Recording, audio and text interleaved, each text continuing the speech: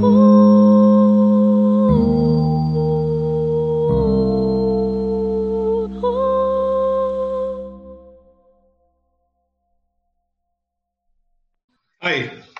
How are you? Good. How are you? I'm doing well. I'm doing well. Sorry I missed last week. Oh, that's fine. That's fine. It looks I, like it's quite early over there. it looked what? It sounds like it's quite early over there. Yeah, I mean, relatively it's later now. I mean, it's changing the time is kind of Of crazy, course. but yeah, it was funny. I woke up, I woke up on my own. I hadn't set my alarm yet, and I was like, wait a second, Wow. there's something wrong because I actually was wired to wake up earlier. I Right. walked outside and I couldn't figure out whether I was going to be early or late. I couldn't figure that out. But the only thing I know was that the time that we met before, it was dark. And now when I walked outside, it was light. So I Right. thought that I had a problem. Okay. Yeah, You're that right. was funny. You're on time. Yeah. Um, So yeah, so but how is it under the new government over there with the new with all the buzz about the election settling down? Or has it settled down? I don't know. Has it settled down? Maybe it hasn't settled down. well, I don't know what everyone's politics are. I know I was teaching for Indic a while ago, and I know it was maybe even 4 years ago when Trump was first starting up, Right. and I know that there was support, you know, from India for Trump because, well, I don't know what, but I personally am very happy that he's out. Okay. That he's exceptionally unpredictable. Right. Um, I I politically I'm pretty far left. Okay. so I'm I'm a writer finally. It's like Right. I'm my politics is politics. My real interest is human beings, Of and the way course. we are. Of Politics course. is just part of being a human being, right? No, no, Um, but absolutely. but uh, but I Biden is another, old white guy to me, Okay. but but that said, I'm very happy that Trump is out. I Okay. mean, No, it's he it's interesting. It's interesting. You should say that your interest is people because I was reading this book by Lajos Agri. You might have heard the name. It's The Art of Dramatic Writing. So in ah that he says, there for every writer, it is extremely important that you're an observer of people. yeah. Well, it's funny actually. This morning I was thinking, okay, so probably, I mean, I'm not really a political person. I mean, I'm a writer. I That means that um, I like to sit at a desk and type. That's Hmm. mainly what I like to do, right? So, Right. so I don't like crowds. I don't go Uh-huh. marching. I don't hold signs. Right. You cannot get me to, shout a cliche. You know, Yeah. I mean, it's just I can't. I mean, I'm just not. I mean, I can feel tingling in my arms when I even think about it. I mean, an eye for an eye and the whole world goes blind. I cannot say such a thing. I mean, it Okay. just. Um, but I was actually thinking this morning. Uh-huh. Politically, I mean, it's not. I'm not politically an anarchist, but Okay. I'm philosophically an anarchist. So like That's that you interesting. probably you and I know like Indian philosophy has a lot to do with egolessness Of course. and Absolutely. Absolutely. and and my philosophy actually has a lot to do with that too. Okay. A Jewish mystic named Martin Buber sort of describes my feeling about it. He talks about the relationship between people and even things being one of I and thou, as opposed to Hmm. I and it, right? So Okay. I and it is sort of that relationship of, I have an ego, but you're a Right. thing. You're a Right. thing that's a problem that Uh-huh. I have to figure out how to negotiate. Okay. And Buber was more like, no, there's I, and there's thou. It's sort of like it's a little bit like namaste, right? It's a little bit like the higher, the Mm. divinity Right. us meet, Right. and it is in all things. I mean, this is pretty. I don't know much about Hinduism, but I can sense, and even in what I read from that people are Uh-huh. submitting, I Right. sense that this is very much in line with what I think. It Um, is. It is. I mean, that's that. If we start discussing that, I think we will be here all week. Because yeah, Indian true. philosophy, it's similar, but essentially, what Indian philosophy says is that there is no I, there is no thou, there Hmm. is just a super consciousness. Right, right. So I think that's Buber is like that too. So I mean, Okay. you can't really use words to describe what Of this course. means, in a Right. way. Words are too limited. But Yeah. anyway, I was thinking this morning that I might want to write an essay about writing and essentially anarchy in writing, because anarchy, Okay. as I see it, is a horizontal structure, right? Without Mm-hmm. without a creation of hierarchies. And Mm-hmm. if there's no hierarchies, there's no binary of good and evil, basically. Mm-hmm. And Okay. that's an idea that I was just thinking of. Is like really because I was wondering why do these you know why do these ideas make sense to me? But they make sense to me in Right. regard to being a practicing writer. No, If but you come that's into writing with your own sense of binaryism, your right. own sense of what's good and bad, then you Mm-hmm. can't witness the world accurately True. because you're basically coming in with your own bias. Absolutely. Right? And I And think that's I can see when you say what you say about anarchy, because without anarchy there is no order. So every order is preceded by anarchy, and every system of order is followed by anarchy. So it is what we say in the Indian philosophy that you have the dissolution or the destruction of the entire universe preceding creation. So there is a cycle of creation, destruction, that goes on. So in the same way, I would assume that you need anarchy, and then you have order, and then you have anarchy, and then you have order. So if you look at world history, that's how it has been, right? right. When and right, and there's some deeper places to go, but I agree that Yeah. we might get. Yeah. Let's keep it on the back burner though, because I Absolutely, we think should. I We think should. it's really important for all of us. Yeah. We're all here thinking about being a writer, and the most important thing Mm-hmm. um, for us as writers is to be a witness of life. Mm-hmm. We're not Yes, very trying true. to make life. I mean, Yeah. this is my belief. So, Yeah. I mean, if you're, I do actually have this, and it's probably important to say. I make this distinction that the artist tries to witness life and they're Mm-hmm. absent themselves. And this is a long tradition. T.S. Eliot says, talks about impersonality. Mm-hmm. A big figure for me is John Keats, talks about negative capability. These are like, Okay. these are similar things. Negative capability is the ability to, in a sense, absent yourself. Mm-hmm. That, to, anyway, I don't want to get too far into it. But anyway, the Of artist course. the artist witnesses Right. and has to remove their bias. If they're Yes, that is not true. doing if they're not doing that, Uh-huh. then what they're doing is creating propaganda. Mm-hmm. Okay. And and certainly stories, we're storytellers.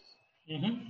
Storytellers do propagate ideas. They almost can't help it because we can't finally Correct. become a we it's impossible for us to be a complete witness because we're always constrained by our own point of view. We can't help it, but we can strive for it. Mm-hmm. But isn't The it necessary to propaganda. have a bias? Isn't it necessary to have a bias? Because if I don't have a stand, if I don't take a stand, then what am I writing about? It might as well become an essay, right? Where I'm arguing both sides of the coin. I need a starting point, right? So as a writer, isn't it necessary that we have a certain bias? It need not be fanatical, but I need to have a starting point, right? A viewpoint I need to have. Well, I mean, this is interesting. I'm not sure. I mean, this is for me. It's a nuance. For me, Okay. it's a nuance. What Okay. is our intention? What are we trying to do? Mm-hmm. Like I say, we can't help but have a bias because bias Absolutely. Yeah. we're all imprisoned within our point of view, right? So True. we experience the world in a certain way, and so Right. that gives us this position, and we come into we we have the world coming into us, and then Right. that also basically reflects our worldview going out, right? Absolutely. So Absolutely. so we have that stance in the beginning, no matter what. And Correct. so yeah, you're Absolutely. right that does have to that does need to be there in order to in fact excite us to the Right. moment that makes us act and write. Correct. Correct. But once we get into the writing, I think Hmm. we have to really be now we have to and we're going to talk about it today. Okay. We're going to Let's bring do that. that Let's do to our that. life. Sure. Sure. Hey, I would love to see everybody if I could. If you can turn on your, I don't know if you can turn on your videos. I like to say hi. Um, Good evening. my apologies for missing last week. I was telling Rob Hi, already. Otis. This is DV, your old friend. I used to be a student some years ago. Where are you? Where? DV, you can see me, can't you? Okay, here I'll mask myself. Um, I don't know how to put my picture on. oh, You do DV, recall the yeah. name DV, don't you? I do remember you. We had such a great class. You Good can to, see we're always good to see you. dropping into the philosophical conversation. We have to be careful. We got to. Yep. Let's get into the course. Yeah. Yeah.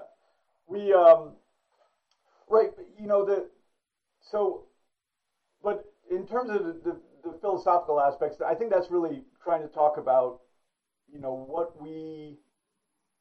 what our intentions are as artists, because that's how I see us. We're artists that use storytelling.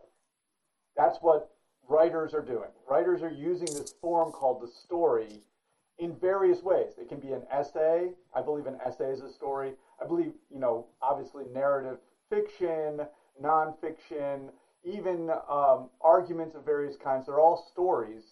And stories are kind of something that have generated out of I believe, have generated out of our evolutionary psychology.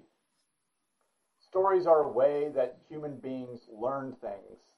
And stories, uh, you all know, and I also know, that human beings have evolved with stories, right? From the time of language, language was used to tell stories, right? And that is largely what it did. I mean, even in the most, I don't like the terms primitive and things like that, but even among the animals, right? They communicate to each other when there's a predator, right? They start squawking or doing whatever. It's language that's basically prefiguring events. When I see when I see the eagle, I know that the chicken might be taken, right? So this is a little bit what language does, and stories do this. And this is going to be sort of fundamental to what we're talking about today. I think that as we we're all capable of being such intellectuals. So we're capable of thinking about things in an abstract way, basically in a way removed from our bodies, right? So we just think about stuff. But stories are really based in learning how to survive by both witnessing conflict and then I want to say prefiguring it, but doesn't really make sense. But stories are a way of saying, oh, you know what? There's you, my fellow chicken, and there's the eagle up here. This is a potential problem, and I'm going to use language to talk about it, which is run away. Da da da, run away from the eagle that's going to come to get you. So what I'm saying is we today often think about language in a very abstract way, but what I would like to try and convince everyone to do is to return to a much more physical understanding of what stories are supposed to do. Because this is what really engages your reader. We write stories to recreate conflict, difficulties in life that excite the emotion of the reader. They feel something. So we're not engaged in some kind of non-physical intellectual activity. Ram and I might talk for a long period of time, I'm sure, without having, it's going to be interesting to us. We'll be intellectually excited, but we're not going to have shortness of breath, right? We're not going to have panic. We're not going to feel relieved and have a feeling of catharsis when we arrive at the end. That's what we do with stories. That's what we do when you watch a movie that really, the impassioned, romance, boy meets girl, boy loses girl, will he get her back, da da da da da, mayhem, explosions, etc., etc., and then joined at the end. And we go, this is what we want to do in stories. We want to make the reader feel something. When they feel something, they have really the verisimilitude of real experience. The verisimilitude of real life experience. And this is how we actually shape and persuade them by, creating this form and having information in there that we think is important for them. They feel like they're just learning it as if they're learning about life itself. But actually what we're doing, of course, and this is where, Ram, we were talking about the initial bias, our greatest work is in what we frame as the story. We frame the story, but then I believe, we should not try to control it with our bias. Like, this is the story I'm framing, but this is the right side and this is the wrong side, and therefore I'm just going to make it go like that. We are excited because of our worldview. We're like, this is something that I want to take on. This is a project that's important to me. So we decide to frame this, and now we have to act. If we want to do something for ourselves, and I think we do, we want to try to act as a witness. And this is really, I think, fundamentally important to our work, because it's not just important for the work that we end up producing, but it's also important for how this work that we do reflects back on us, right? If you come into a story and you have a belief system, this is right and this is the wrong thing, right? And now I'm going to write a story in which, right? You beat that up. You had this belief at the beginning and you had this belief at the end. Mm-hmm. You have not grown at all through the process of engaging in a life experience, which writing is a life experience. Mm-hmm. We, as individuals, as artists, I believe, and all human beings, so this is not just for us, all human beings actually, this is my contention, want to grow. They do not want to, and this is, if we're talking about art versus propaganda, they do not want to be put more and more into a box of smaller beliefs. They want to have larger beliefs. They want to expand for them. So that's the main thing that really, I read your work, and I'm reading some other work now too for Indic, and all the work that I've read, probably in my entire life, and also in relationship to my own work. Being able to actually do this real thing, creating a conflict that is real in the beginning, framing a conflict, and then actually being able to represent that conflict as a conflict of two equal forces, not unequal forces. This is the, not this force is the right force, and you know what? In the end, it's going to beat the hell out of the wrong force, and at the end, it's going to still be the right force. No, that's not a true conflict. Because I'm going to share a screen in a second, but the two most significant questions we're going to ask of our work are this. The first one is, what is the conflict? Right? Conflict, I'm going to just say, I'm a very simple person. My daughters will say, not so bright. A conflict requires two things. There's no conflict of one thing. Okay? There's no conflict. In fact, if this side is so right and this side is so wrong, that's not a conflict. This side's right. It's only one thing. Conflict has to be two things, and they have to be equal. Because the most significant thing that we want our reader to feel and think as they open up our work is, what is going to happen? That is the force, very simple force. I'm trying to bring everyone down from their intellectual heights, from way up here, down to the ground. Okay? Forget this. Talking heads, if you've read Jonathan Swift, whatever, the ones that float above everything.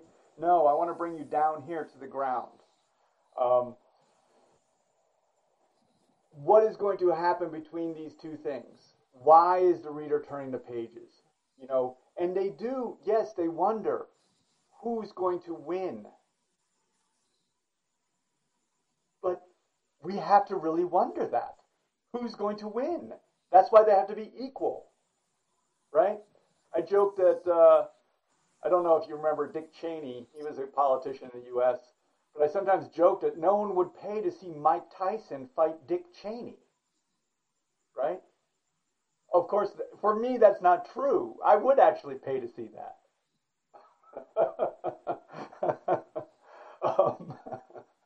But you don't wonder what's going to happen if they're boxing. Okay? If they were playing politics, it also wouldn't be a contest, right? So depending on what the form is, right? But if it's a boxing match, right, I know Mike Tyson's going to win. I don't wonder what's going to happen. I don't care to watch, right? So this is going back to that, what I think is a really fundamental thing. So what we do as writers, I think, is the first thing we do is, yes, we're excited through something about us, our viewpoint, who we are, to decide that this is what we want to frame. But now what we're really doing is creating a catalyst, not to be too complicated about it, but the story is a catalyst for discovery, where we put these two things against each other, and we, as the writer, find out what's going to happen. If we're not honest about that, if we have not engaged in that process honestly, I think that shows up in our work. And then, when we're not engaged in that honestly, then, from my point of view, we are producing not art, but propaganda. And I will tell you that this idea of mine is a very harsh taskmaster even for me, of course. I don't like it any more than anyone else does. Believe me. It's not like, I think secretly that I have all the right ideas and this is another way for me to propagate those. No, I have to apply this to myself too, about everything, I think. Right? So it's hard. I don't like it. The people who I think are evil and my enemies, I want to treat as evil and enemies.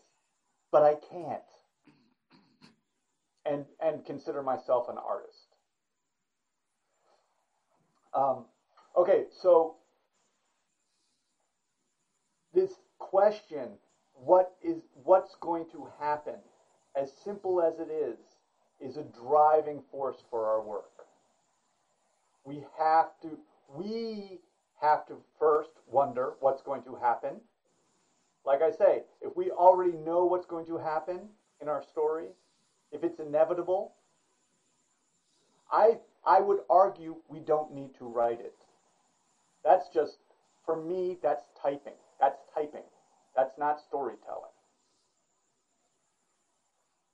If we are wondering what's going to happen, because we've actually drawn together two equal forces, not our absolutely right argument and a straw man, not our protagonist who is all good and virtuous and wonderful, and our antagonist who is an evil monster, right?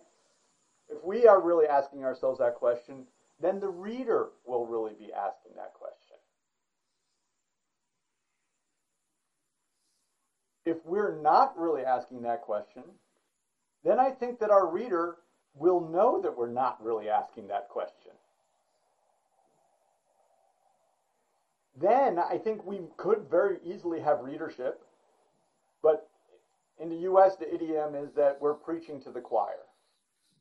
People who already believe that this is right and this is wrong, well, okay, great. And now I have someone who's confirming that for me. That's again on the side of propaganda. They're being reconfirmed in their views, and their viewpoint is becoming more, in fact, more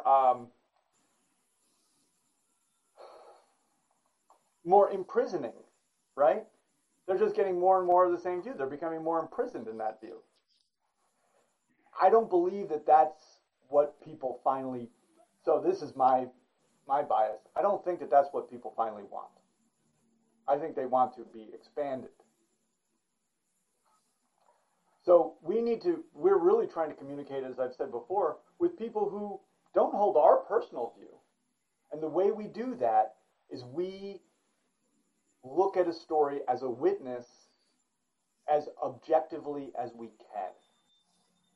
We are going to fail in this, but it's an aspiration for us, right? We're human, right? We're human, we're fallible, we have a point of view. We will fail in this aspiration, but we try our best. That is artistic integrity from my point of view. And we can't ask more from ourselves, but we have to really push ourselves.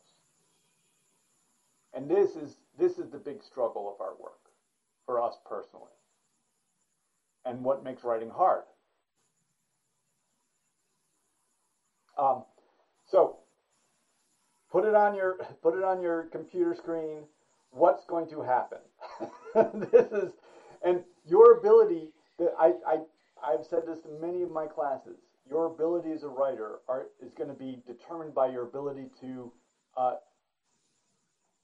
be in a state of doubt about what is going to occur. We do not like this as human beings. This is Keats's negative capability, to be able to hold two contradictory truths. That's a little bit what we're trying to do.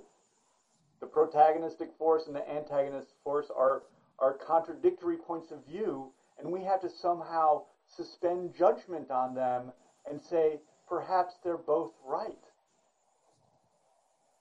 There isn't a right and wrong. There's two rights.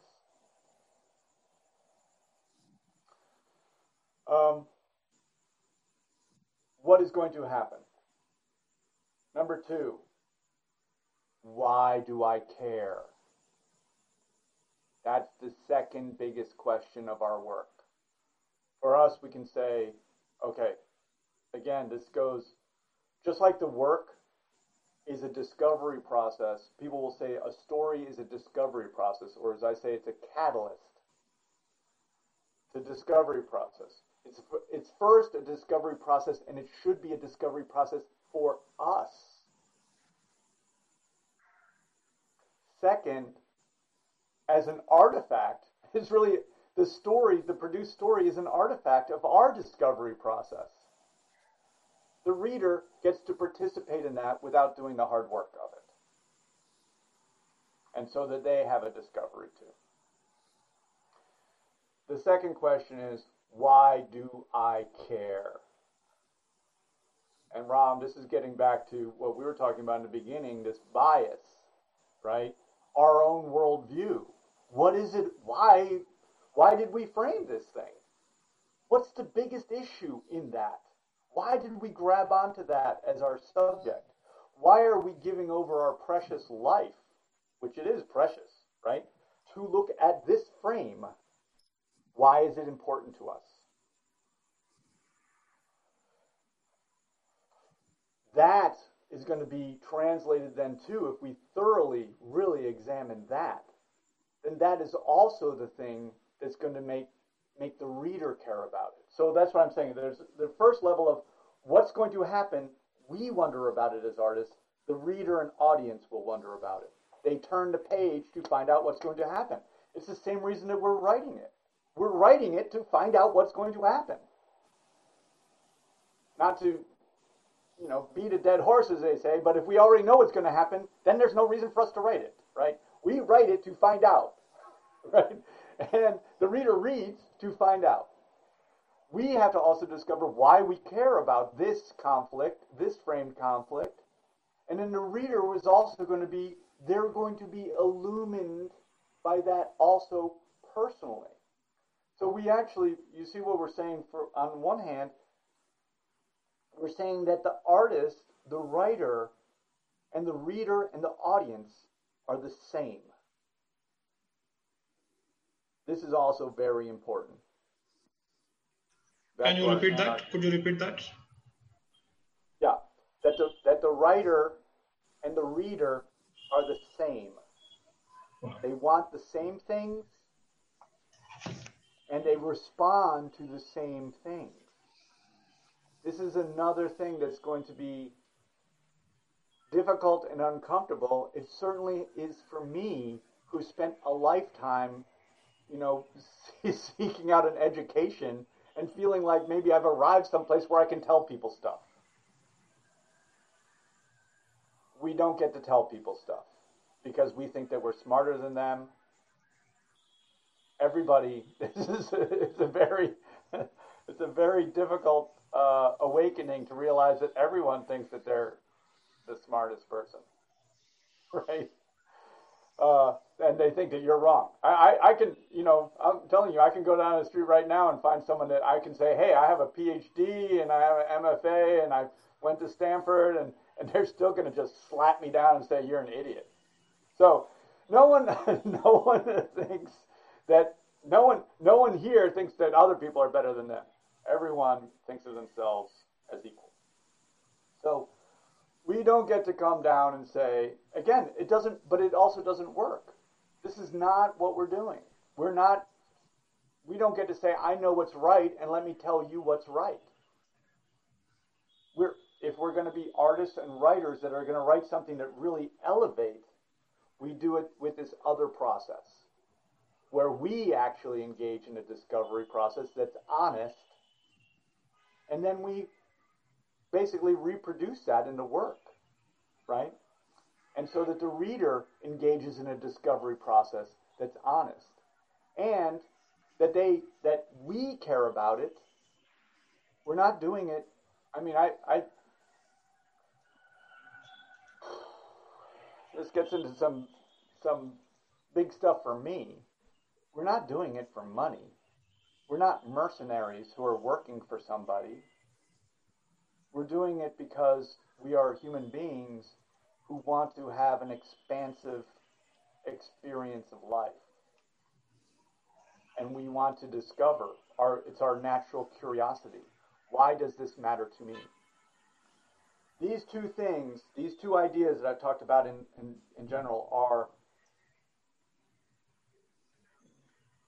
bring us to two questions that you can ask at the beginning of your work. Okay, so let me tell you what the two questions are. The two questions are, what is the external conflict?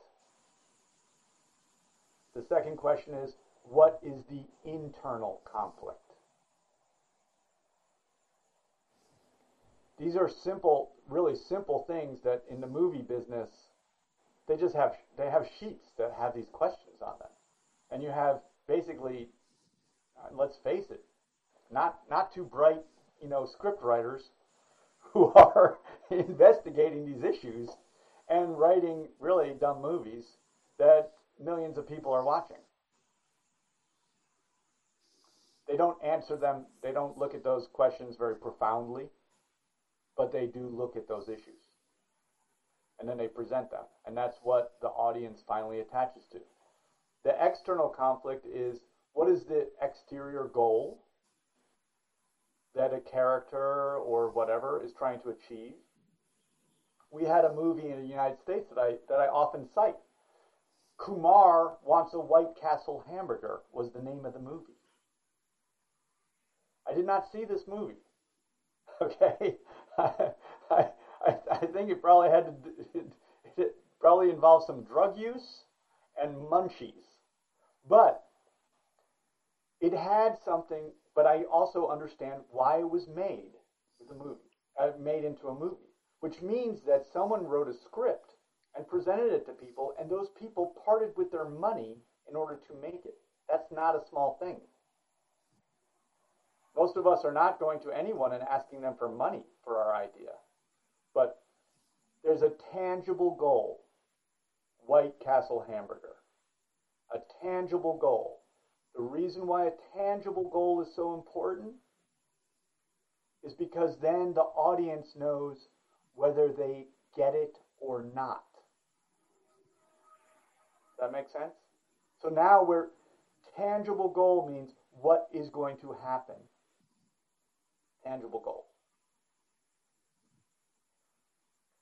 For movie makers, that's the number one thing they want to see in a movie, that there is a tangible goal. This is why bank robbery movies are so popular. They want money. It doesn't matter whether the thing that they want is silly, a White Castle hamburger, money, whatever, a new pair of shoes. It doesn't really matter, so long as it's tangible, because it inspires this question, do they get it or not? I'm going to say something important. Throughout the course of the story, they don't get it.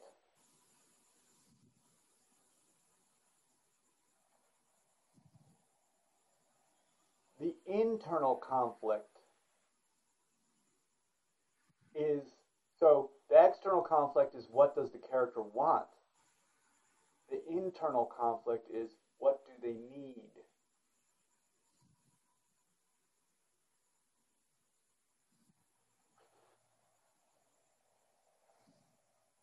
So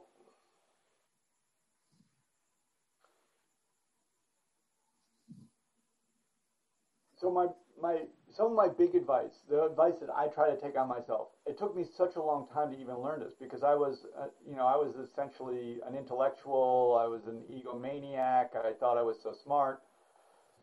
And, I thought that I had a lot of right things to tell everyone. and I was going to receive a lot of accolades for that. And, I discovered that was kind of wrong. I've discovered that we have to remember that we're not writing this cerebral stuff. We're writing for the human animal. And we are human animals. We have to get the reader, our audience, involved. And we get them involved by offering a conflict, and they're wondering what's going to happen, right? Maybe it's life and death. It's always life and death in a way. It's always, in a sense, symbolic of life and death. And we have to get them to care that they're actually going to work out some problem that they have through this process of the story, and discover something about themselves through the process.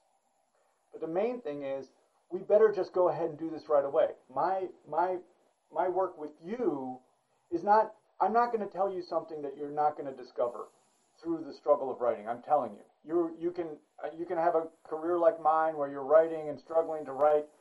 Here I'm right and you're wrong, and you're going to not get published. You're not going to get published. You're not going to get published. You're not going to get published, right?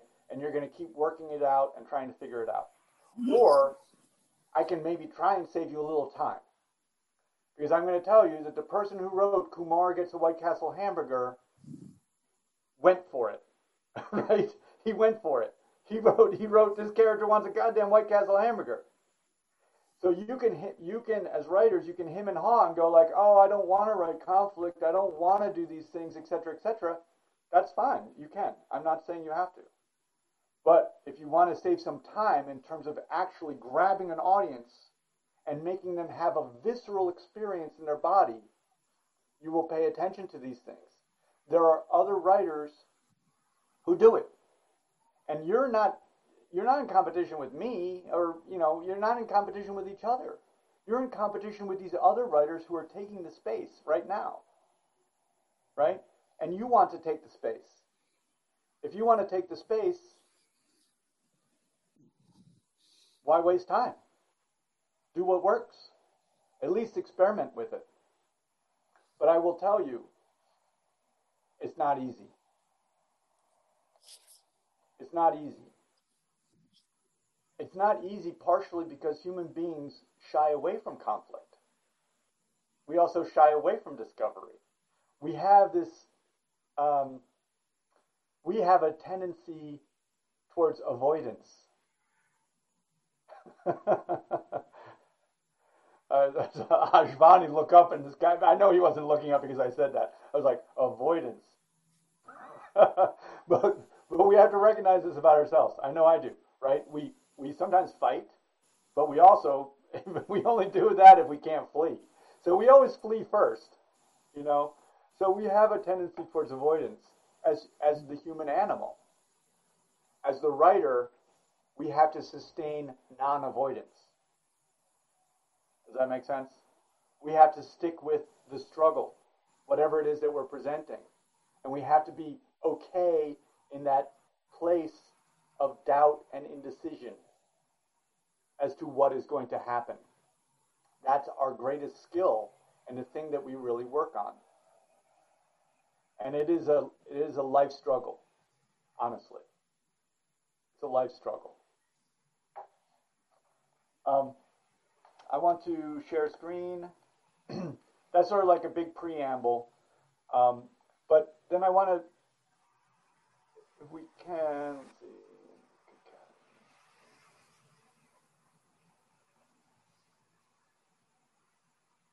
Wait, what happened there? Stopped, okay. I think I shared the wrong screen. Sorry.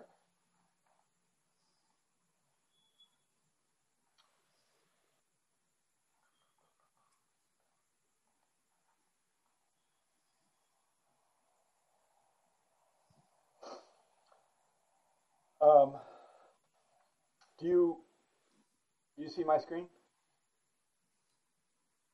Okay. These were just a couple notes that I wrote, and then you could look at these. What will happen? Why do I care? Those are the two biggest questions. What will happen is basically driven by the external conflict. Will Kumar get a White Castle hamburger or not? The internal conflict is, what does that White Castle hamburger mean? Right? There's some more complex things to look at in terms of stories, but we're really just talking about getting the thing on the page to start with. There are some issues about, there's this idea called chiasmus, about how a story kind of arcs from the external conflict, which is most significant, to the internal conflict, which ends up being the most significant. But that's maybe an issue for another day. When you think about the conflict, it is great to actually isolate as tangibly as possible the two forces, right? If it's a conflict, there's two forces, A and B, and to actually identify what they are. And I will say this, it's again going to be difficult. The more physical they are, the better. Remember, the physical reader is the one we're trying to get to. We, as a reader, I identify with a physical character better and more closely than an abstraction. I don't really identify with a belief system, for example. But I identify with the boy walked down to the river with his fishing pole. He put a worm on the hook and threw it in. I identify with that boy. A physical person. So the more physical it can be, the better. The same with the antagonistic force. I can go on about this stuff, too long. So, we have time. We have time. So, but identify the A and the B as best you can, and then why do I care? What is the internal conflict? What is the thing of great significance, of really life significance that's going to be worked out through this story? I often think about Bonnie and Clyde, and think about Bonnie as the principal character. She went off and robbed banks. But why was she robbing banks? Right? Why did Kumar want the White Castle hamburger? What was it that he gets out of that, or hoping to get? And then when he gets the White Castle hamburger, what has he realized that he failed to get? Right? This is the big question. What did Bonnie wanted that money, but at a certain point she had all the money. Why did she have to go rob another bank? So what was she really looking for?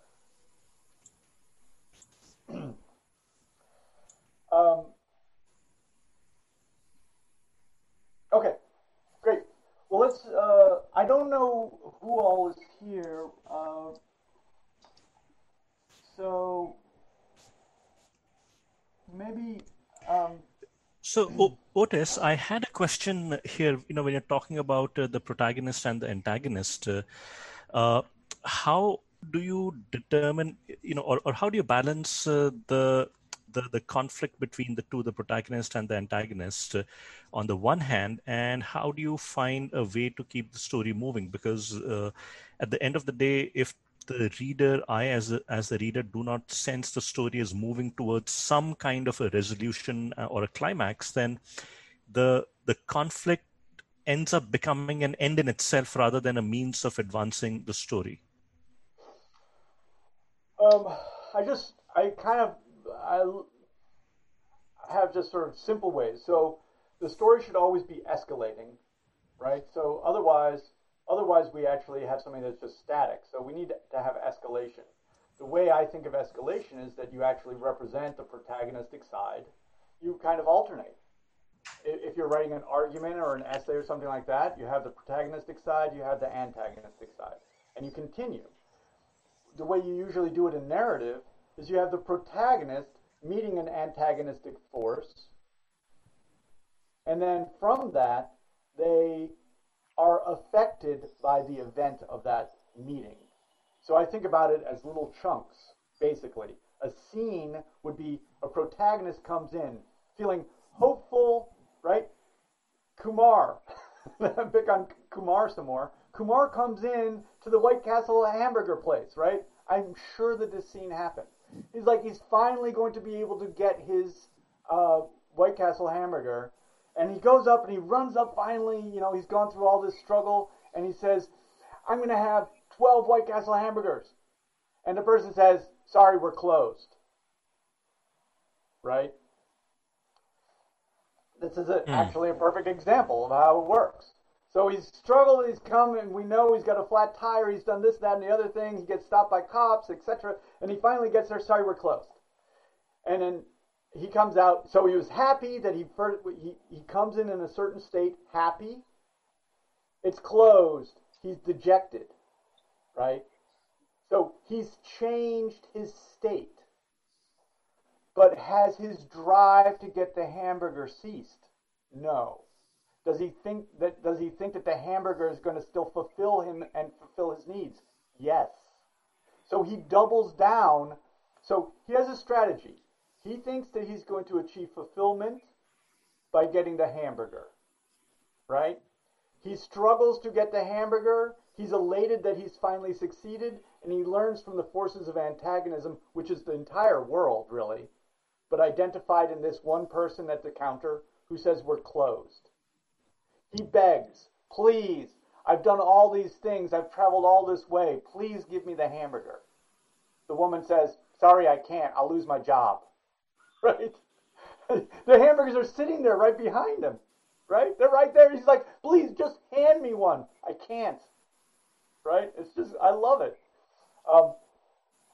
But then, so meets the force of antagonism, and he's like, okay, my God, but now he's going to be destroyed. He's going to be destroyed if he can't get the hamburger. But she says, the White Castle across town is open until 12.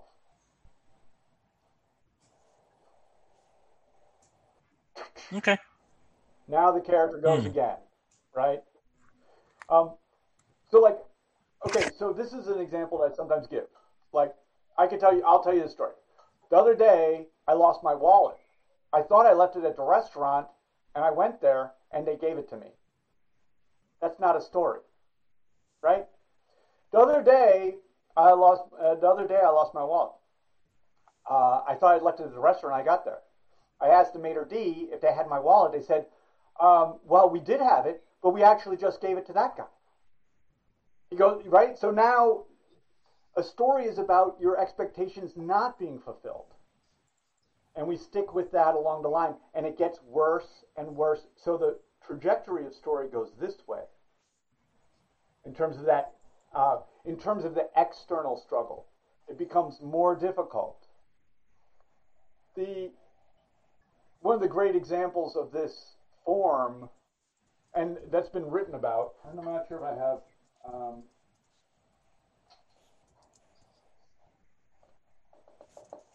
I don't have Field's book right now, but he treats it quite a lot in the movies. But the American movie Chinatown shows this. So if you want to see an example of this, an obvious example, you have Jack Bittis, the detective. He starts out here. He's dressed in a white suit. He's slick. He's sharp, right? He has an expensive whiskey, but he gives the less expensive whiskey to the guy who's just found out his wife is cheating on him. Just watch the way he can deal with everything, right? He's slick, he's Jack Nicholson. In walks the dame, right? Throws everything. So there's the antagonistic force. In walks the dame. Jack Bittis doesn't care about anything. In walks the dame, the person he's going to care about. That's the antagonistic force. Now you watch Jack Bittis, and if you remember that movie, he gets beat up. He gets his nose sliced open. He's like, look at him at the end. He's got a thing on his face. He's got, and the one thing he wants, this guy here, right? The guy who's all slick. The reason he's slick is because he's trying to get away from Chinatown. Where does he go? Chinatown. Right? So he's, right, because something happened in Chinatown, he wants to, nothing bothers me. Nothing matters to me. Emotional, whatever it is. I'm this way. I can deal with everything. Slick, slack, slook, But then, where does he have to go? That is classic storytelling. Right? Classic storytelling. The story has two forms, I think, two shapes. It moves here, right? It goes down, but it also has this chiasmus, right? So the external struggle is going not like this, and I often say that this is moving into the valley of death, where we truly have to meet the dark day of the soul, where we have to finally grapple with something that's where all our vanities and illusions have been burned away. Our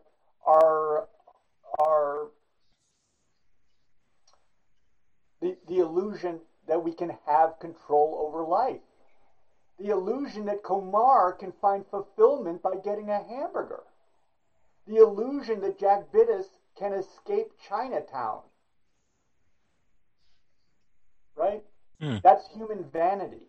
So we meet in the valley of death, we recognize our own vanity. And then the question is, and this is what a story should always do, I believe, is that once we've arrived there, then the character really has a choice.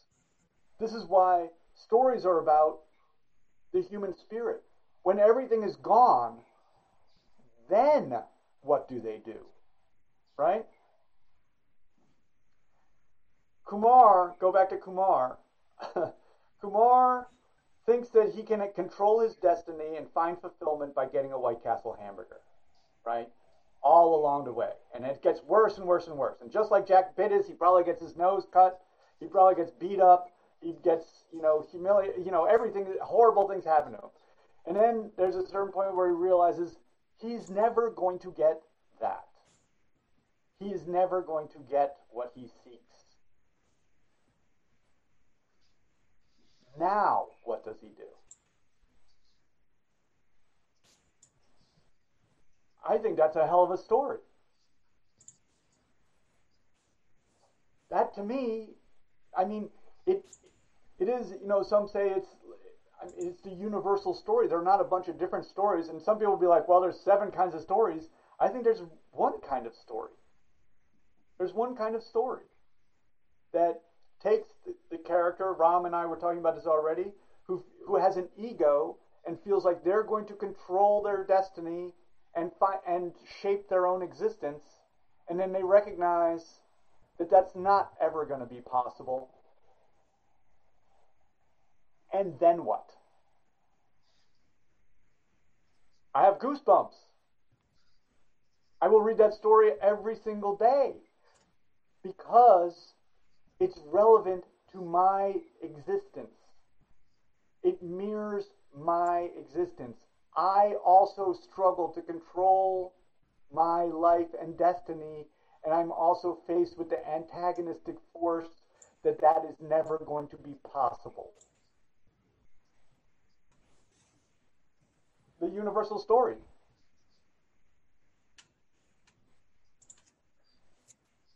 I don't get tired of it.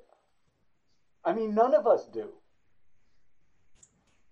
So then, when we understand that that's the universal story, then it's just a question of what is the duration, what is the focus of our version of it.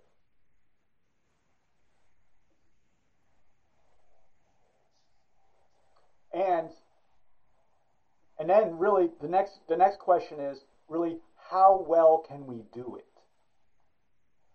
Right? And I don't mean being smart. How well can we do it by being a witness to the reality that this is what's going on in our lives, in the universal sense. We might pick the instance. It might be White Castle hamburger. It might be I think it's Faye Dunaway in Chinatown. It might be Faye Dunaway. It might be whatever the illusion that the character has. It doesn't really matter. We pick that, right? We frame that. But we speak to this larger what the human struggle. The other thing that I think is so great is that this idea of an external struggle and an internal struggle also represents the human struggle. Because each of us know that we strive and want something. We strive and want something, and we seek this, whatever it is going to be, peace, fulfillment, things that are probably not going to be here. We're going to go to a cave, in Tibet, or we're going to get a hamburger, whatever it is that we're going to do. And we have this internal struggle, right? We have this interiority. So we have this sense of self, and we have this sense of outside world. This is another universal issue for us. I wanted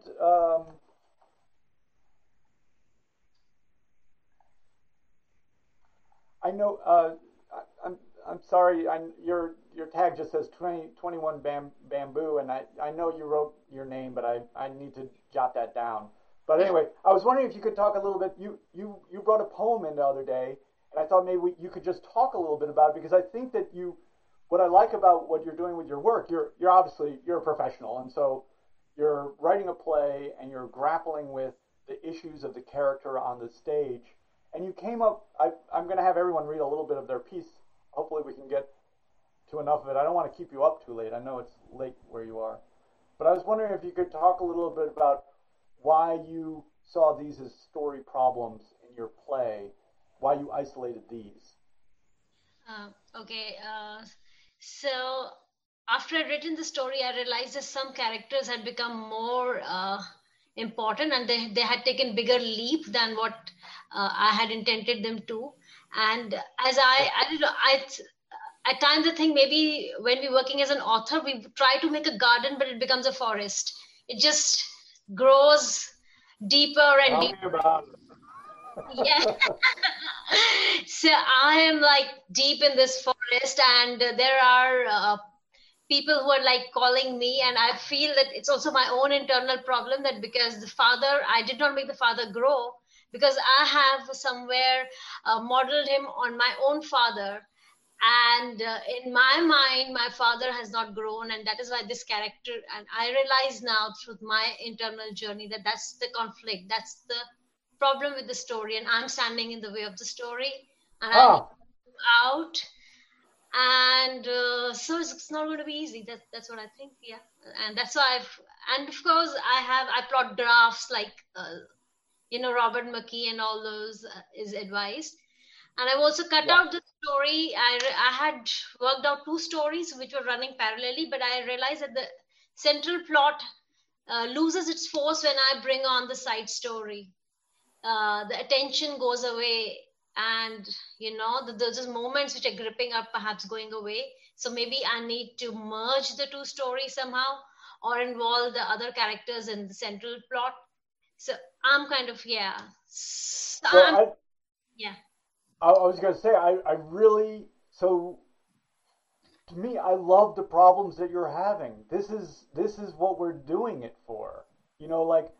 I mean, forgive me if I'm interpreting wrongly or even interpreting, but like a little bit, it sounds like you're saying that, you had the father on the page. This is what I think we have to deal with when we're dealing with narrative. Characters are miracles. I keep saying that. That doesn't mean they're good. It doesn't mean they're good. It means that they're miracles. And if we can really get them on the page, we really have something.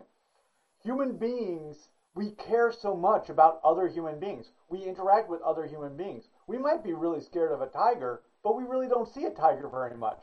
The biggest animal that we see day to day are other human beings. Very, very important to us. If we can get those human beings on the page, we have a lot.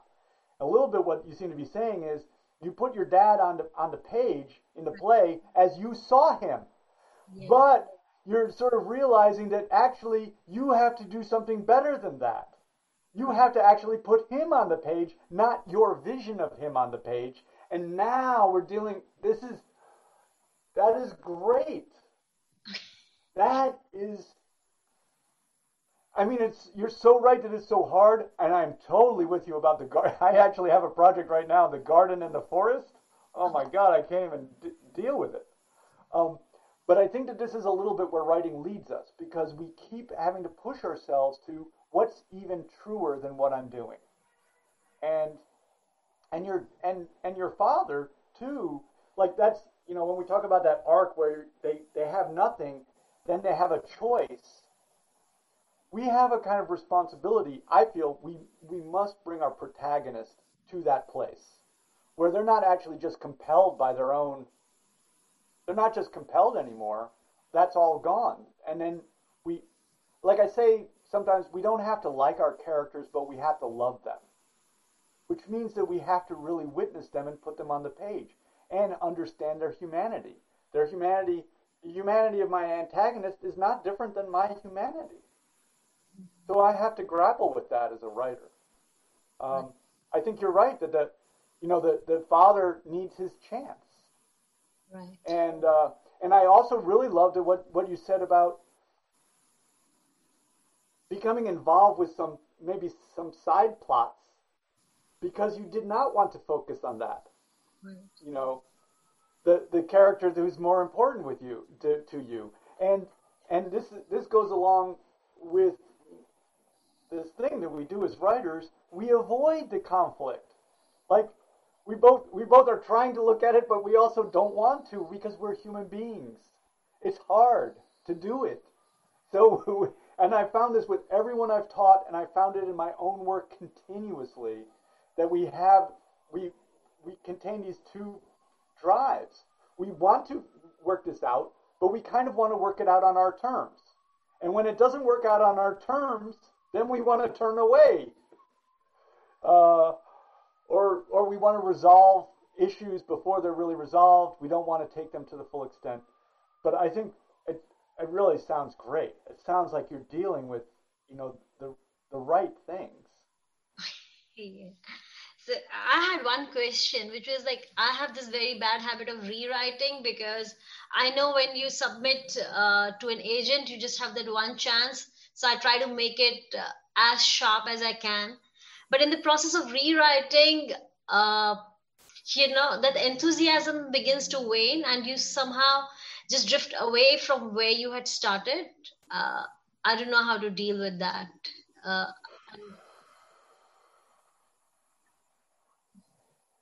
Um, I I don't know for sure. I don't know for sure. I mean, I think what I think what we do in terms of our drafting process is often this. Like I'll often get a really great first draft, and it has a lot of passion in it, and then I start to rewrite, and I basically mess it all up. right. And what I'm trying to do is I'm trying to sort of re, almost regain, it can take like 10 more drafts to regain the freshness of the first draft, but also have it have the exactitude so that it feels like it actually just flew off your pen. I mean, and that's how it has to finally feel, right? Um, that's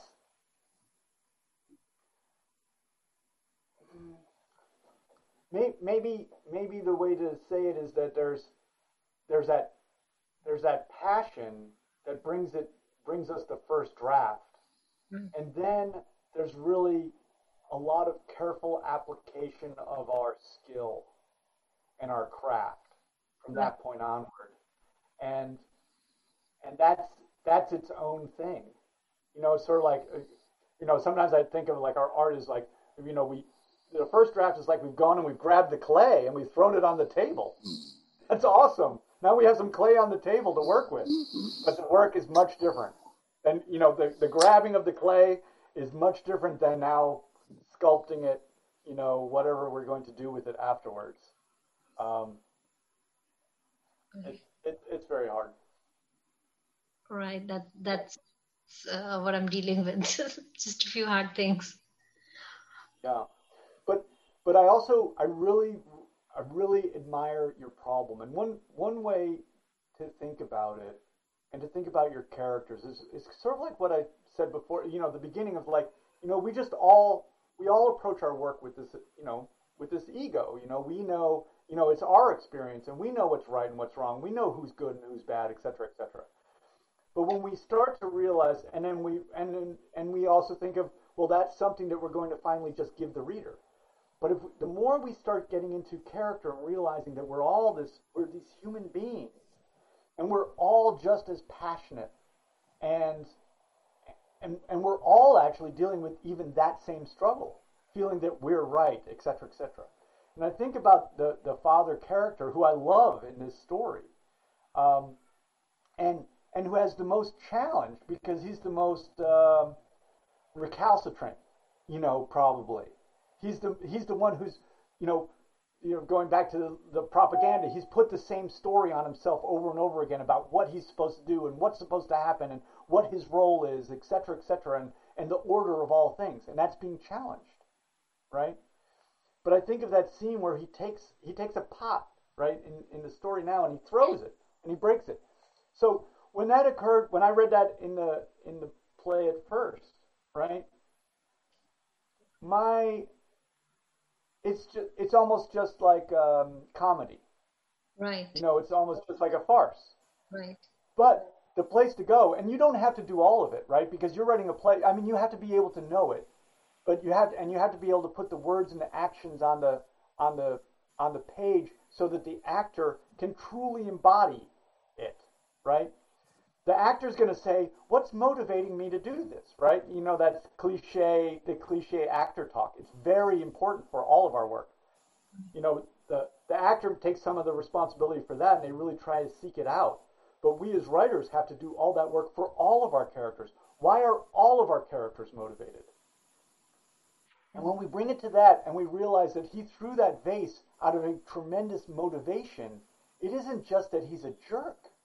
It's that he doesn't know what else to do. Look at how difficult it must be for him to find that that's the only recourse in order to have control over a life that he's losing control over. Right. When we look at it that way, we see the humanity of that character. We don't see a cliche of a pot-breaking father. Right. And there's almost no difference, right? As the artist, as the writer of that, there might be almost no difference between those two. But you know that character, right? You see them as a human being who's engaged in a struggle. You don't see them as a caricature. Right. And that is a really, I'm too excited to even almost talk about it. This is the work that we start to do. When we can start to see, we as writers, not just seeing one, let's say we have a central character, whichever character you most identify with, we only see that character. When we're the writer, we actually have to be able to see every character. We have to know the humanity behind every character. When we're writing this argument, if we're writing our thesis-driven argument, we have to understand our point of view, but we actually have to understand their point of view. As the writer, we have to. Our characters don't. Our characters are in a myopic shell, and they have their biases. But the writer doesn't. And this is the transition. I mean, it's a life work. It is a life work, believe me.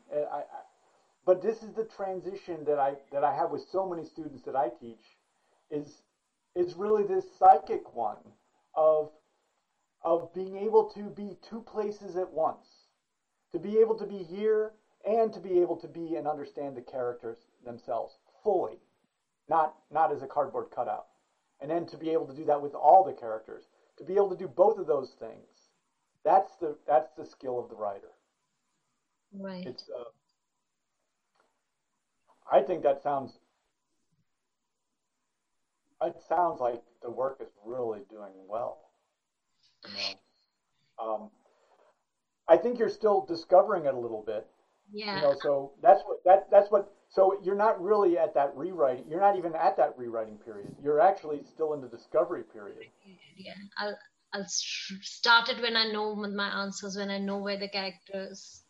I'm beginning to understand that the father will be the lead character because he's so forceful, and he's the one who has the most compelling problem. So. And the most to lose. Yes, and most to lose, right? So yeah, so that's what I'm planning to do. But I'm going to give it time, and I want to do it more organically rather than just rush into it. Yeah, I love that. I love that conversation about it. And I mean, I wouldn't have realized that at first, but I think it really is true. He has the most to lose because, so when you look at this, when you look at all your illusions being burned away, you go into the valley of death, right? The dark day of the soul. Look at all the illusions. The father is how old? You just whatever amount of years, 60 years, etc. Right?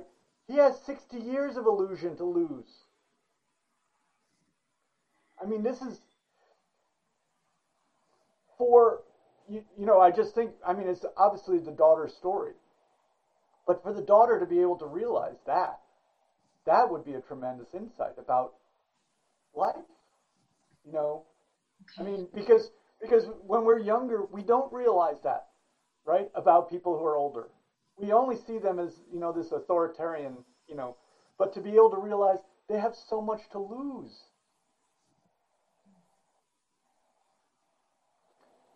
It's beautiful. I think it's beautiful. Oh, okay. Thanks. That helps me go on. And one more problem that I face is again my own problem, which is that I'm very. I have this something which goes wit, right? So Neil Simon kind of thing. So all the characters start getting witty, and then I fear maybe they'll sound the same. So. Yeah, that that can be a So danger. actually, just because the whole point of a joke is to build on it. It has to go, as you say, with antagonist and protagonist. Even with a joke, A says something and the B says something which is wittier, and then the A comes up with something which is spins it off to another dimension. So Yeah, well, I think there's a truth in life that people, you're doing plays, which are, it's actually really helpful because it makes it more obvious. Anyone who's writing narrative is doing the same thing. We have characters that are both human beings, but they're also human beings who fulfill roles. You'll notice this when you have a cast of characters, as we do in any narrative work, as we do in movies, as we do anywhere. The the more important thing than having them all be witty, there's a danger in having characters sounding the same. What we want actually is we want to have different voices because it's through different voices and contrast that we're actually able to experience something. That's fundamental to my feeling about all our stories. We're always developing contrasts. And I point this out to my daughters. They get so annoyed by me commenting on stuff. But I just will say, notice how this person has a unique voice, right? And this is part of our responsibility. We actually, whether we feel that it's true to life or not, we still have to do it, right? It's one of my arguments to sometimes I had this argument. I'm like, well, this character is kind of a stereotype, and they're like, well, people are stereotypes, and I don't believe that. I don't think anyone is a stereotype to themselves. They're a human being. They don't see themselves as a stereotype. To you, they're a stereotype. So, but like, you don't want to have a stereotype because it's not good writing. So whether it's true to life or not, I don't even have to argue. It's not good writing because the reader, the audience, is not going to respond to that. In the same way, you would not want to have an orchestra that was all flutes. Right. All flutes playing the same note. You want to have different instruments that have different voices, that have an interplay, and that creates dynamics. Right. So I think the classic comedy, of course, has a straight man, right? They have the buffoon and the straight man, the person who basically gets the joke, like the audience, and the person who doesn't. Right. So that's something to think about. And then really I do think about the roles in order to understand characters, particularly from certain perspectives. Like I definitely think a lot about roles people have with each other. It doesn't mean so like for the daughter, right? The father is an authority figure. That's a role that he plays in her life to her. But that doesn't mean he's an authority figure in his own life. Right. And we have these sort of interesting mixes too, right? We have lovers and rivals who are kind of on the same plane. We have authority figures who are above here, and we have people who are subordinate that we're responsible for. But none of those people feel that they are the role that gets attributed to them. They're living their life as human beings with all the same roles. The father has his authority figures and his rivals and his lovers, and et cetera, et cetera. So, everyone's single life is complete, but we have these constellations, these different kinds of gravity. And then, of course, our characters are often very complicated. The father might actually feel he's a rival to the daughter, and in fact, that's true too. So there's a perception of the role, and then there's a reality of human beings interacting with each other. Right. Well, that's great. I love these questions. I love that you look at the problems and you investigate those. And I put a star, of course, by what does Simran want? Right. This is one of the hardest questions I have found when I push back at people about their work. What does the character want? Because we so often want to act as if we don't want anything. Right. And we're even taught, going back to the sort of the familial relationships, we are taught often, I don't know, in the Indian family, maybe it's different, but in the American family, when I was a kid and I wanted something, I was told that was a bad thing. I was not supposed to want stuff because that was pretty inconvenient. So I suppressed the idea that I wanted stuff and had to try to figure out other ways to get it, right? But I still wanted things. We have two problems here. One is what Simran wants is unstated. It is understated because what she wants is what she doesn't admit, is that she wants love. And that's her tragic flaw, that she wants love, but she's not chasing it because of her feminist ideas or something that has happened in the past. And we have a fly on the wall POV, so we can never really know. Or if I make her say what she wants, it becomes a talking head scene. So I don't want those talking head scenes. And a fly on the wall POV. So yes, so those are the problems I'm grappling with. Right. Well, okay. So this is again important for all of us. So when we're considering what a character wants, just always remember that White Castle hamburger. Okay. Just what can we make that's tangible that we can show her trying to get? And when you say love is a big catch-all term for me. I think I don't think there's some idealized love. It's a big catch-all. It's security. It's to be known. It's to be witnessed. It's to be realized. Romantic love is what I'm. Right. Well. Right. So I mean, again, it's a little bit. What does that mean too? What does that finally mean? Romantic love doesn't mean just sex, right? It means some kind of it means a union, and in a way it can be sort of understood as a home, as a sanctuary. I don't know. There's a lot of different ideas. More of an intellectual union because she's more in the head.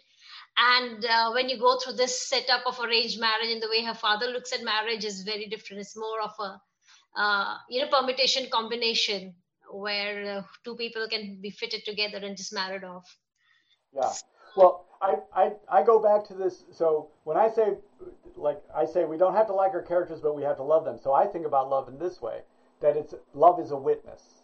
And I think that we want to be known, and this is something I find in my life. One of the reasons I write is I want to be seen. But I feel the struggle, of wanting to be seen on my terms versus wanting to be seen in a kind of, in mutual terms. I just bring it up because I could see the daughter's relationship with the father. Our relationships with everyone express our desire to be loved. Right.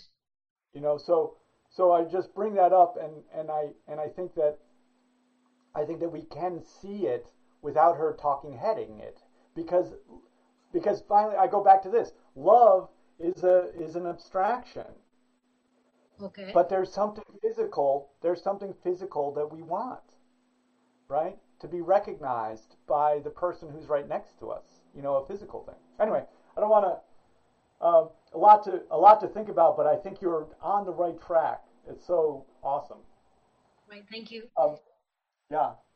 Let's see, that's that one. I don't know who all is here.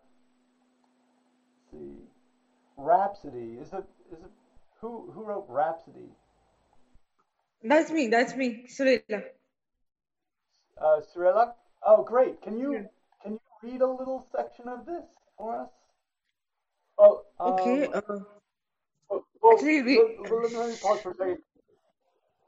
I'm just worried. Am I keeping you up so late? Because I go to bed early, so I'm worried about you all. I go to bed like 10 o'clock. Should I read aloud? Do you want to read a part of it? Yeah. An introduction? Yeah, I just want to, if you could read this section here. Actually, do you mind? I'm just going to shorten it up a little bit. Just from there, you see Sunday finally arrived, and then just to where I have this black mark here. Do you see that? Okay, this year. Yeah. Sunday finally arrived. After an early breakfast, Neetu and Ria boarded an auto and went to Navarone Home of the Disabled. They signed the visitors register and then Neetu guided Ria to Abha's room. As they entered, they saw Abha looking outside the window. Neetu went forward and took Abha's hand in her and asked, "How are you feeling? Did you have your breakfast?" To which Abha just nodded silently, lost and glassy. Neetu asked,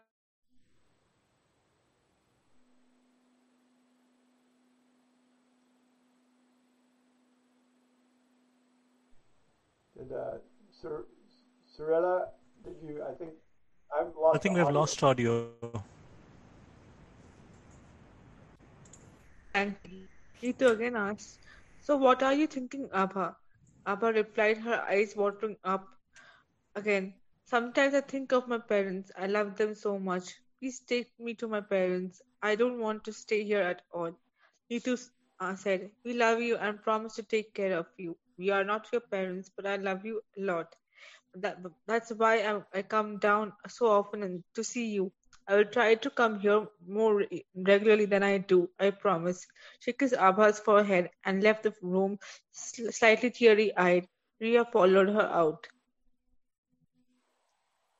Okay, great. Thank you so much. I really like this section in the interior of this story.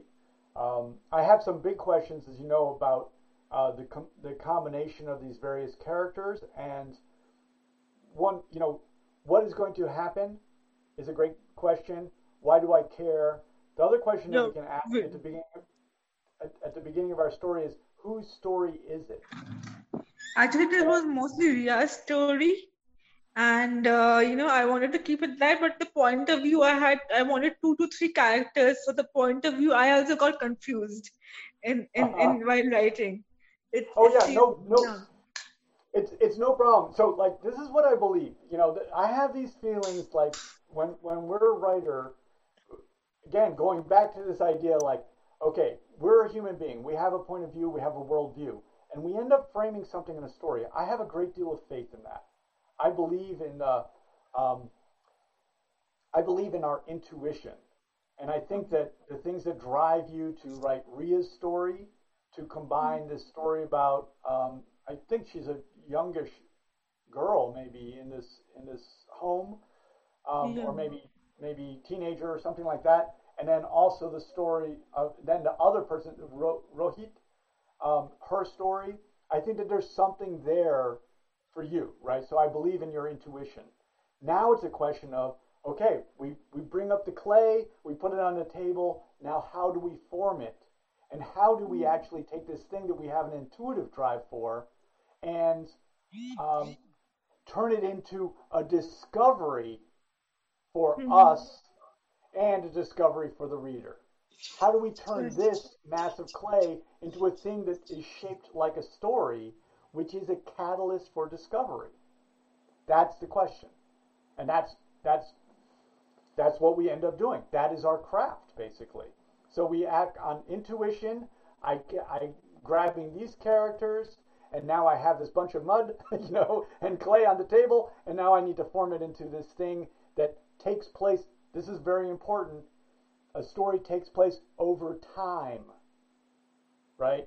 A story is not a static thing that means one thing. It's an experience in time.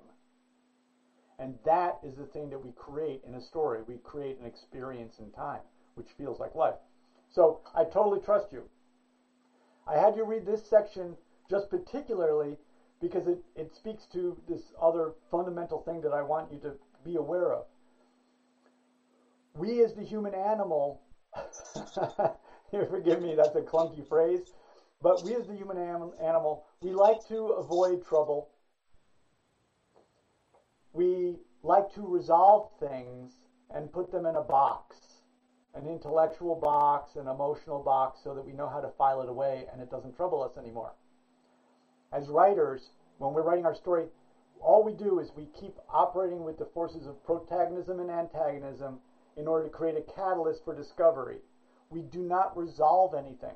And this is just a small example. I love this whole section here, but this section here she, this Ria, discovered a different side of Nitu. Behind this stern face and monosyllabic replies is a person with a heart of gold who chooses to remain away from attention. So this is just a little thing. I don't mean it too harshly, but don't write that part. Let the reader feel that part if we want to, and if we don't, we don't. But we try not to. Actually, when I was writing, my intention was. Sorry. Go ahead. I'm just making. my little Should I say? Yeah. So when I was writing this story, it was one of the first stories I was planning for my book. So I was thinking if Ria she was herself trying to grapple with the city. She was a very overprotective child, and she was trying to help this girl out to realize her life. I mean, her confidence, lost confidence, and she was trying to find out a friend in her, like help her to regain her confidence, like a woman helping other woman out. This was my idea when I was writing the story. Yeah, well, that's all fine. It all works. I'm just talking about. I'm just really saying something very micro-oriented here about this idea of us as writers. Okay. What we want to do is we want to just write a series of events. Basically, the protagonist has an event with an antagonist. They come out. They have an event with they go into the next event. They have a situation with the antagonistic force. They come out. It's basically a series like that. We don't need to deal with the meaning of things. We don't want to make pronouncements. We don't want to make pronouncements from the narrator's point of view about what things mean, because that's the role of the reader. The reader comes to conclusions. The reader thinks things based on the events that we provide. So we want them to be engaged in what's going on. We do not want to tell them what to think. And so one of the maxims in writing is this: show, and we can write this down too, show, don't tell. Okay? So, and actually, if you want to say that even better, you would say don't tell, show. So I believe that here you basically are already showing this, but when you tell us, what happens is when the narrator, when the writer comes in and tells the reader things, that's as if, to me, the way I take it is like, what, does the writer think I'm stupid? Does the writer think I can't determine things for myself based on these experiences? Why do they think I'm so dumb? I know that's just a chip on my shoulder because, whatever, I have a chip on my shoulder. But I think it creates this distance between, remember I said the writer and the audience, they're the same. And we want to create this merger between the two of them. We don't want to have this place where we suddenly say, oh, I'm a writer and I'm going to tell you what to think. We just want to merge these two experiences so that we go together like this through the story, and then we come to the point of significance. That we are, in some degree, leading, but we're also discovering. That's a weird thing that we'll get to. But I really like this story, and I like these characters very much. And I like. Thank you so much. I think are they in Mumbai? Is that right? Yeah, but I didn't get you. Come again once I was more. asking if they were in Mumbai. They're going to bond at the end, yes. Okay. I love that environment, and I would really encourage you to get more of that environment on the page, so that the reader can see it. Not everyone knows what Mumbai looks like. I don't. I've never been there, and I'm just going to tell you. Even I have not. I tried to imagine the thing out, I found out the train stations nearby and stuff, and tried to put it accordingly. But actually, I have a question on the point of view in the story. There are two people side by side. Whom do you think should I put first? Because I thought them to put them in an equal status actually. Ria helping Neetu out. So I wanted to do like that. Whom do you think should be the point of view here? Well, so going back to the idea, what's the external conflict? What's going to happen? What are the forces? That's the individual experience. Kumar wants a White Castle hamburger. I don't want a White Castle hamburger, but I want things. And I try to get them. So does Kumar. So it's a specific thing that he wants. The internal struggle, however, the desire for control over life, the desire for enlightenment, whatever it might be, love, sanctuary, whatever those feelings, that's a universal thing. I, as a reader, need to identify, I best identify with a single character in that. And the way I try and figure out, so I would not have dual characters myself just because it makes it harder. Because now I actually have to have the reader identify with Ria, but then I have to have her, then I have to take the reader from Ria and then put the reader into Netu, and identify with Netu. It's hard work, and it also isn't really like life. So what I really want to do is I want to merge the consciousness of the reader with one character. The way I determine who that is who changes, who goes on this journey, who goes into the valley of death, and who comes out transformed. Okay. That's the person because that's the journey I want to take the reader on, and therefore I want the protagonist to be the vehicle for the reader's experience of this journey. If it's Ria, then I thought of putting Ria first because I thought of putting a protagonist who is helping Neetu, and through her changing her life experience. I wanted to do that, but it is coming out like 2 point of views as.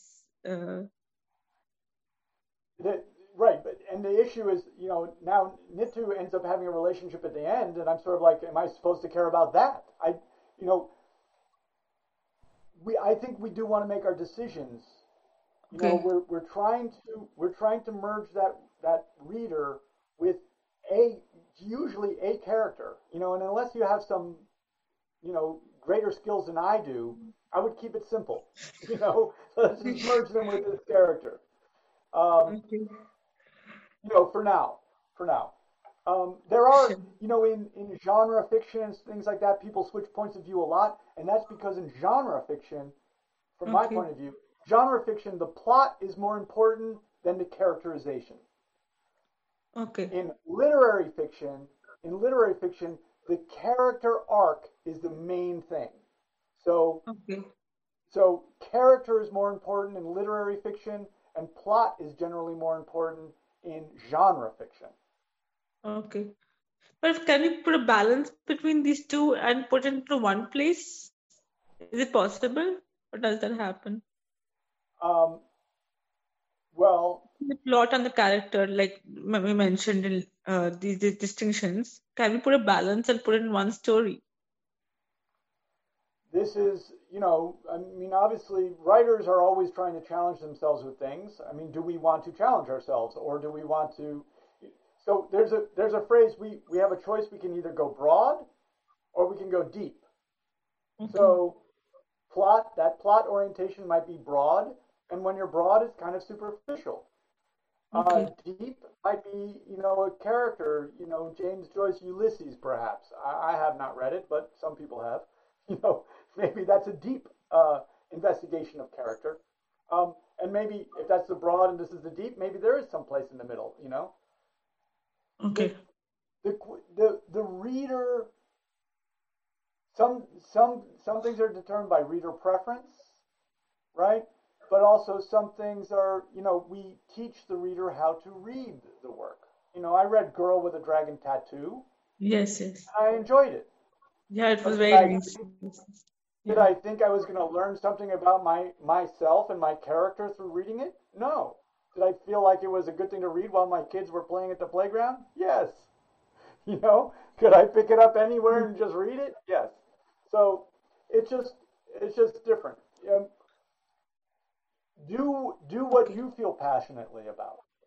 That's the thing. Okay. Let's. And I had another question before I move on. Actually, when I was thinking about this story, I thought this will be the first story of my book. But so happened that, as I was progressing to other stories, I realized I had a few real life stories. Do you think that telling real life stories, I have to I can fictionalize real life stories or just keep it as it is? How would you suggest should I progress with that? Well, there's. I mean, I write.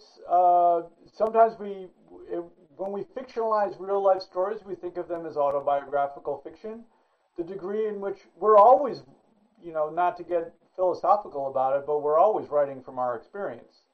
So do we change the names of things? Do we change the places? Do we, what does it mean to fictionalize things? We're always going to be writing our vision. We always want to see. But as writers, I think what we want to do is we want to say, what is the conflict? Who are the characters? Am I writing a narrative? It's more important to decide whether you're going to write a narrative with characters or whether you're going to write a thesis. And Okay. whether you're going to write an idea book where the ideas are dominant and physical details come to support those ideas, or whether you're writing character-driven work where the physical characters are the most important issue and ideas are something that usually exist off the page. It's up to you what drives you. I would just experiment. The great thing to do is develop characters, try to identify the conflict, try to identify the protagonist and the antagonist. The rest of it doesn't matter as much, I don't think. Okay. Stories are stories.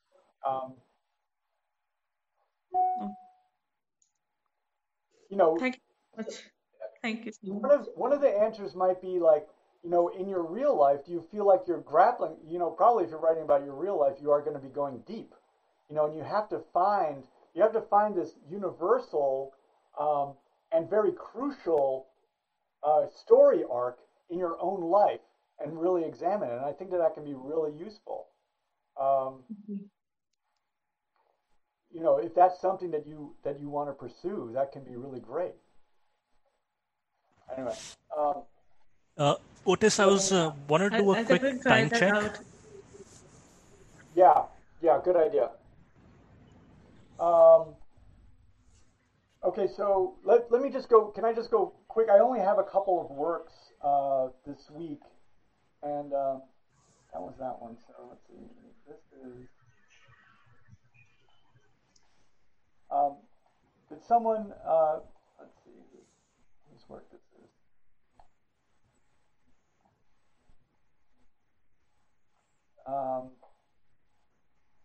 NM, is NM here? Yeah, that's me, Sundar. Yeah. Oh, Sundar. Yeah. Thanks. Hi. I enjoyed this piece. I was wondering. Let's see.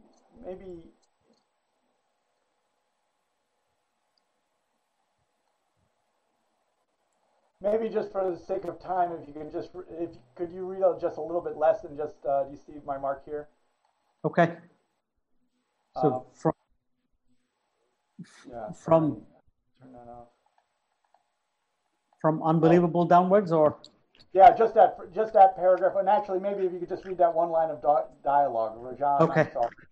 Okay. Okay. Unbelievable. Steve was the first to react. That let loose a torrent of reaction. Mary Walters seemed to watch it with an air of detachment. Nothing escaped her. She knew that the cameras were recording every facial tick, yet she didn't think it fair to stop the reaction. She wasn't worried about the case. How would Rajan handle his 15 minutes? What if it was more than 15 minutes? She had no doubt that this was George Bull's way of selling more memberships and books and tapes and gain a boost in his standing among the millions of evangelical Christians. She turned her attention to Rajan. Rajan, I'm sorry. Daisy seemed concerned about the effect on Rajan. She turned to Mary Walters. Okay, great.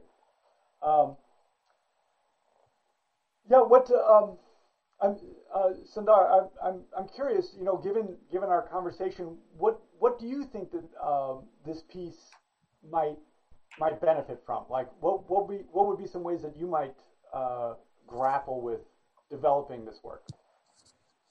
So, can I just give a wee bit of context first? Sure. Yeah. Absolutely. Yes. So this is Rajan is the protagonist, and he, in the midst of a TV interview or an interview for a TV show, the journalists there discover that he and they are going to get sued for a show that they did previously. And so what's just passed is the press conference announcement by the plaintiffs that they're going to sue everybody from Rajan to the publisher to the Rajan's an author to the journalists who've done a show about him with the antagonist who's a television preacher. So that's the context. So they're all in the studio, and the lawyer, which is Mary Walters, has been asked to come in to watch the press conference with the journalists and the protagonist. So Daisy is a love interest that is hinted at, but she's also a character on the show, in the book. So that's the overall. And Steve is a friend. He's the publisher, really, and a friend. Is it based on something that's true? No. It feels very true. It's somewhat satirical in the way the media works and how people get famous and lose fame. So that's more the intent here. So I guess in that specific paragraph, I saw your comments, and as soon as as soon as I saw your comments, I realized it was true. Is that there are too many characters in one little piece. So if somebody's following the plot closely, it's not so much of an issue. But I know in many cases people come back to it after a while, and can be confusing. So that part definitely. Go ahead.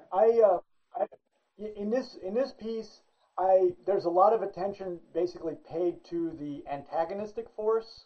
Yes. To me, and Rajan, I'm just assuming is the protagonistic force. Yes. In a lot of ways, but he's not really showing up on the page, and because he doesn't show up on the page, I also can't identify with him. Right. The protagonist and antagonist are the equal forces in the conflict, right? Yes. So they're equal. They can be equally right in whatever. But basically, the audience identifies with the protagonist. That's the thing that distinguishes the protagonist.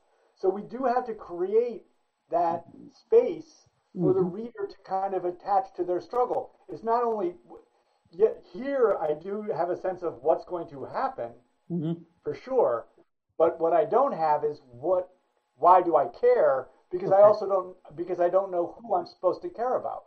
Okay. And I don't know what finally the larger struggle is, right? What's the internal struggle? So this is kind of an opportunity to apply some of the things I've talked about.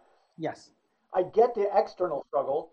Yes. There's, George Bull and, the evangelicals and all of that. They're trying to advance basically their book sales or whatever by playing this political/religious argument. And then Rajan is, but I don't know him. He's not on the page enough for me to recognize him and root for him. Yes. And I don't have a sense of him as a human being. I mean, this is the big thing. I need to have a sense of him as a human being because I have to be involved not just in the external struggle. If I know him as a human being, then I have insight to his internal struggle. Then because his internal struggle actually mirrors my internal struggle. I also have internal struggle, right? I don't share. I'm not part of the media. I don't have this going on. I don't have these specifics of the external struggle going on, but I do have the internal struggle, and that's how I identify. And so we have to get that on the page. The other thing here is that it's largely abstract. So the physical reality of this world is not very much on the page, and therefore I can't really imagine it. And it's interesting that, a lot of this is in dialogue. Dialogue, just when it's on the page, is just, all dialogue is a voice. Yes. Right? It's not a physical person speaking unless I'm aware of that physical person. So there's a lot of, you're right that there's a lot of characters here, so that's hard to organize. But but I also don't have, and actually I'm working with someone who's writing a scene that takes place in a TV studio, and God, it's hard. I mean, it basically is just a very hard environment. More people are more problems. We can talk to our playwright, and she'll tell us, how, in the play you might have 6 characters, but 2 characters will walk to the front of the stage, right? Mm-hmm. So that we focus on them. And Mm-hmm. it's very hard, managing. When we write narrative, we're just like a playwright. We have to be stage managers. We have to be costumers. We have to be makeup artists. We have to do everything. Yep. Right? We have to do the casting. We have to do all of it. And if we don't do any of those things, then those things do not exist on the page. Yes. Right? Yes. So, and if I can't see the stage and I can't see the characters on the stage, then we have to recognize that in my brain, basically nothing is happening or very little. Yes. But I get it. Yeah. I love this setup though. There's a ton of energy. I love the beginning. I was involved right away. I mean, it's intellectual. It's not imaginative. So I just want to add the imaginative so that I can really go into the world. Understood. The one question is, as I said, this whole thing is a takeoff on the media part of it. So given the setting, I've got these tweets kind of spread across. And that's what that thing with the ampersands and the yellow. Yeah. So does that make? I mean, to me, it made sense as I was writing it, but I don't know as a reader. Yeah, I know. This is our struggle. Well, that's great. Yes, it makes sense while we're writing it, and which is great because it means that you're really in the zone and channeling what you're putting on the page. Mm-hmm. I don't really know how to deal with stuff like that. I just go back to fundamentals. I know something about the reader. The reader, basically, remember the human animal is involved in avoidance. So this human animal, my reader, they want to avoid their world. Mm-hmm. How do they avoid their world? By going into our world. Mm-hmm. So we have to provide that world. That's going to be largely a physical reality. I would be very careful about abstractions. So, okay. A tweet finally is another abstraction. It's not a physical thing. Mm-hmm. In the time of COVID, we might as well be as physical as possible and have characters interact with each other physically because we can't do that. All we have left is Zoom. Yeah. So, yeah. I better hurry on. I think I only have one. Not a problem. Not a problem. Yeah, we can wind. I'm okay. Thank you very much. Yeah. Oh, maybe I got 2 more. Let's see. Oh no, that's this one.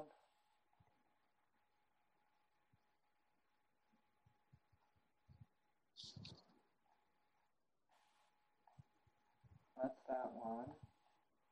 I'm sorry, I'm having a little trouble operating this. I'm not.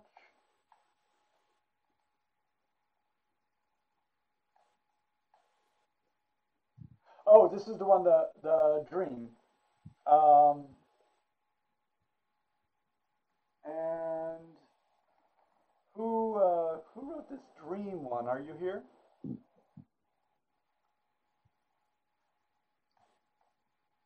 Mm-hmm. I'm not, sorry, I don't have it connected to your work. Well, okay. I'm just gonna talk about this briefly without the reading. But anyway, this is a dream. So I really enjoyed the writing here. It was wild. It was hallucinogenic, like dreams can be, and it was involving. But our problems are going to be what's at stake. Okay, so the big thing about the protagonist and the antagonist in this conflict is that there's something at stake. The protagonist is at stake. I identify with this protagonist, and I worry about what's going to happen. Those are the stakes, and I turn the page to find out, right? That's the basic program. In a dream, there's only one person, right? And it's also not even a physical reality. So it's going to be very difficult. to do something with a dream from a story point of view.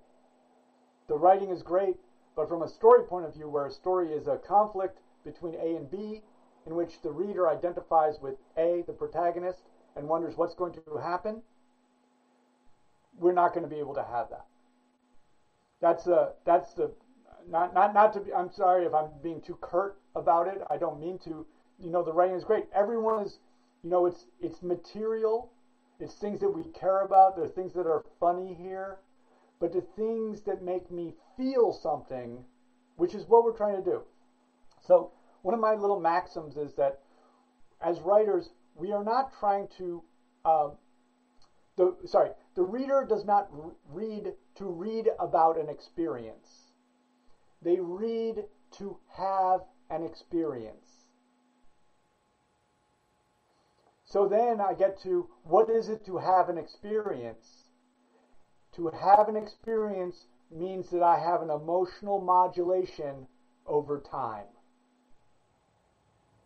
That's what experience is, or it feels like experience. I'm having an emotional modulation over time, meaning my body is reacting. Sometimes my heart beats fast. Sometimes I hold my breath. Sometimes I go. It's basically a series of tension and release over time in a story. So to do that, I again say I have to worry about what's going to happen. I have to be aware about whether the character gets what they want or doesn't, which they don't. Like I did not get my wallet. Kumar did not get his hamburger. Jake Gittes was not able to avoid the emotions that he felt in Chinatown, right? We don't provide that. So this is bringing our writing up from the level of, okay, we've written something, to a story. A story is a dynamic event that takes place over time that makes the reader feel things. And if we can do that, that means, well, we're going to be showered with gold. Let's face it. That's a joke. That's a joke, everybody.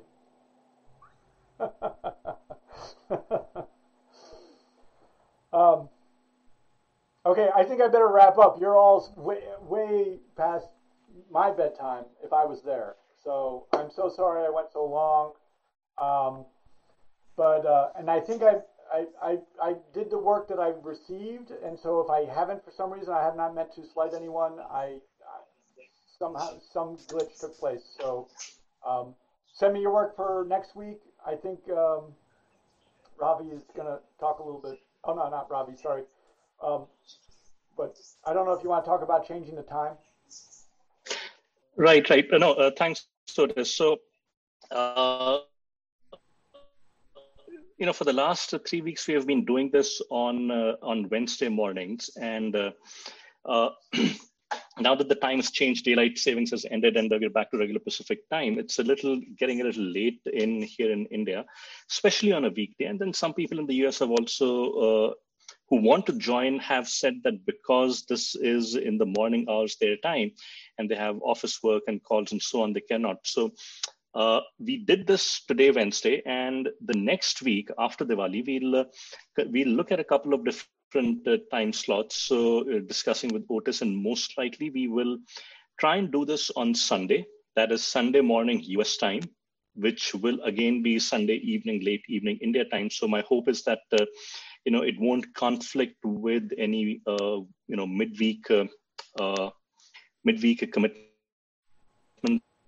that we may have, and we'll try this for a couple of weeks and see how it goes. And if people think that we should revert back to a Wednesday or some other weekday time, then we'll do that. But for starting next week, and I think it's going to be on the 21st or 22nd, if I'm not mistaken, we'll do it on Sunday. And for those of you who have registered on the Zoom webinar, you should get, when we make the change, you should get an updated email from Zoom, notifying you of the updated time and so on. So hopefully, we'll see you in a little over a week from now. And best wishes for Deepavali.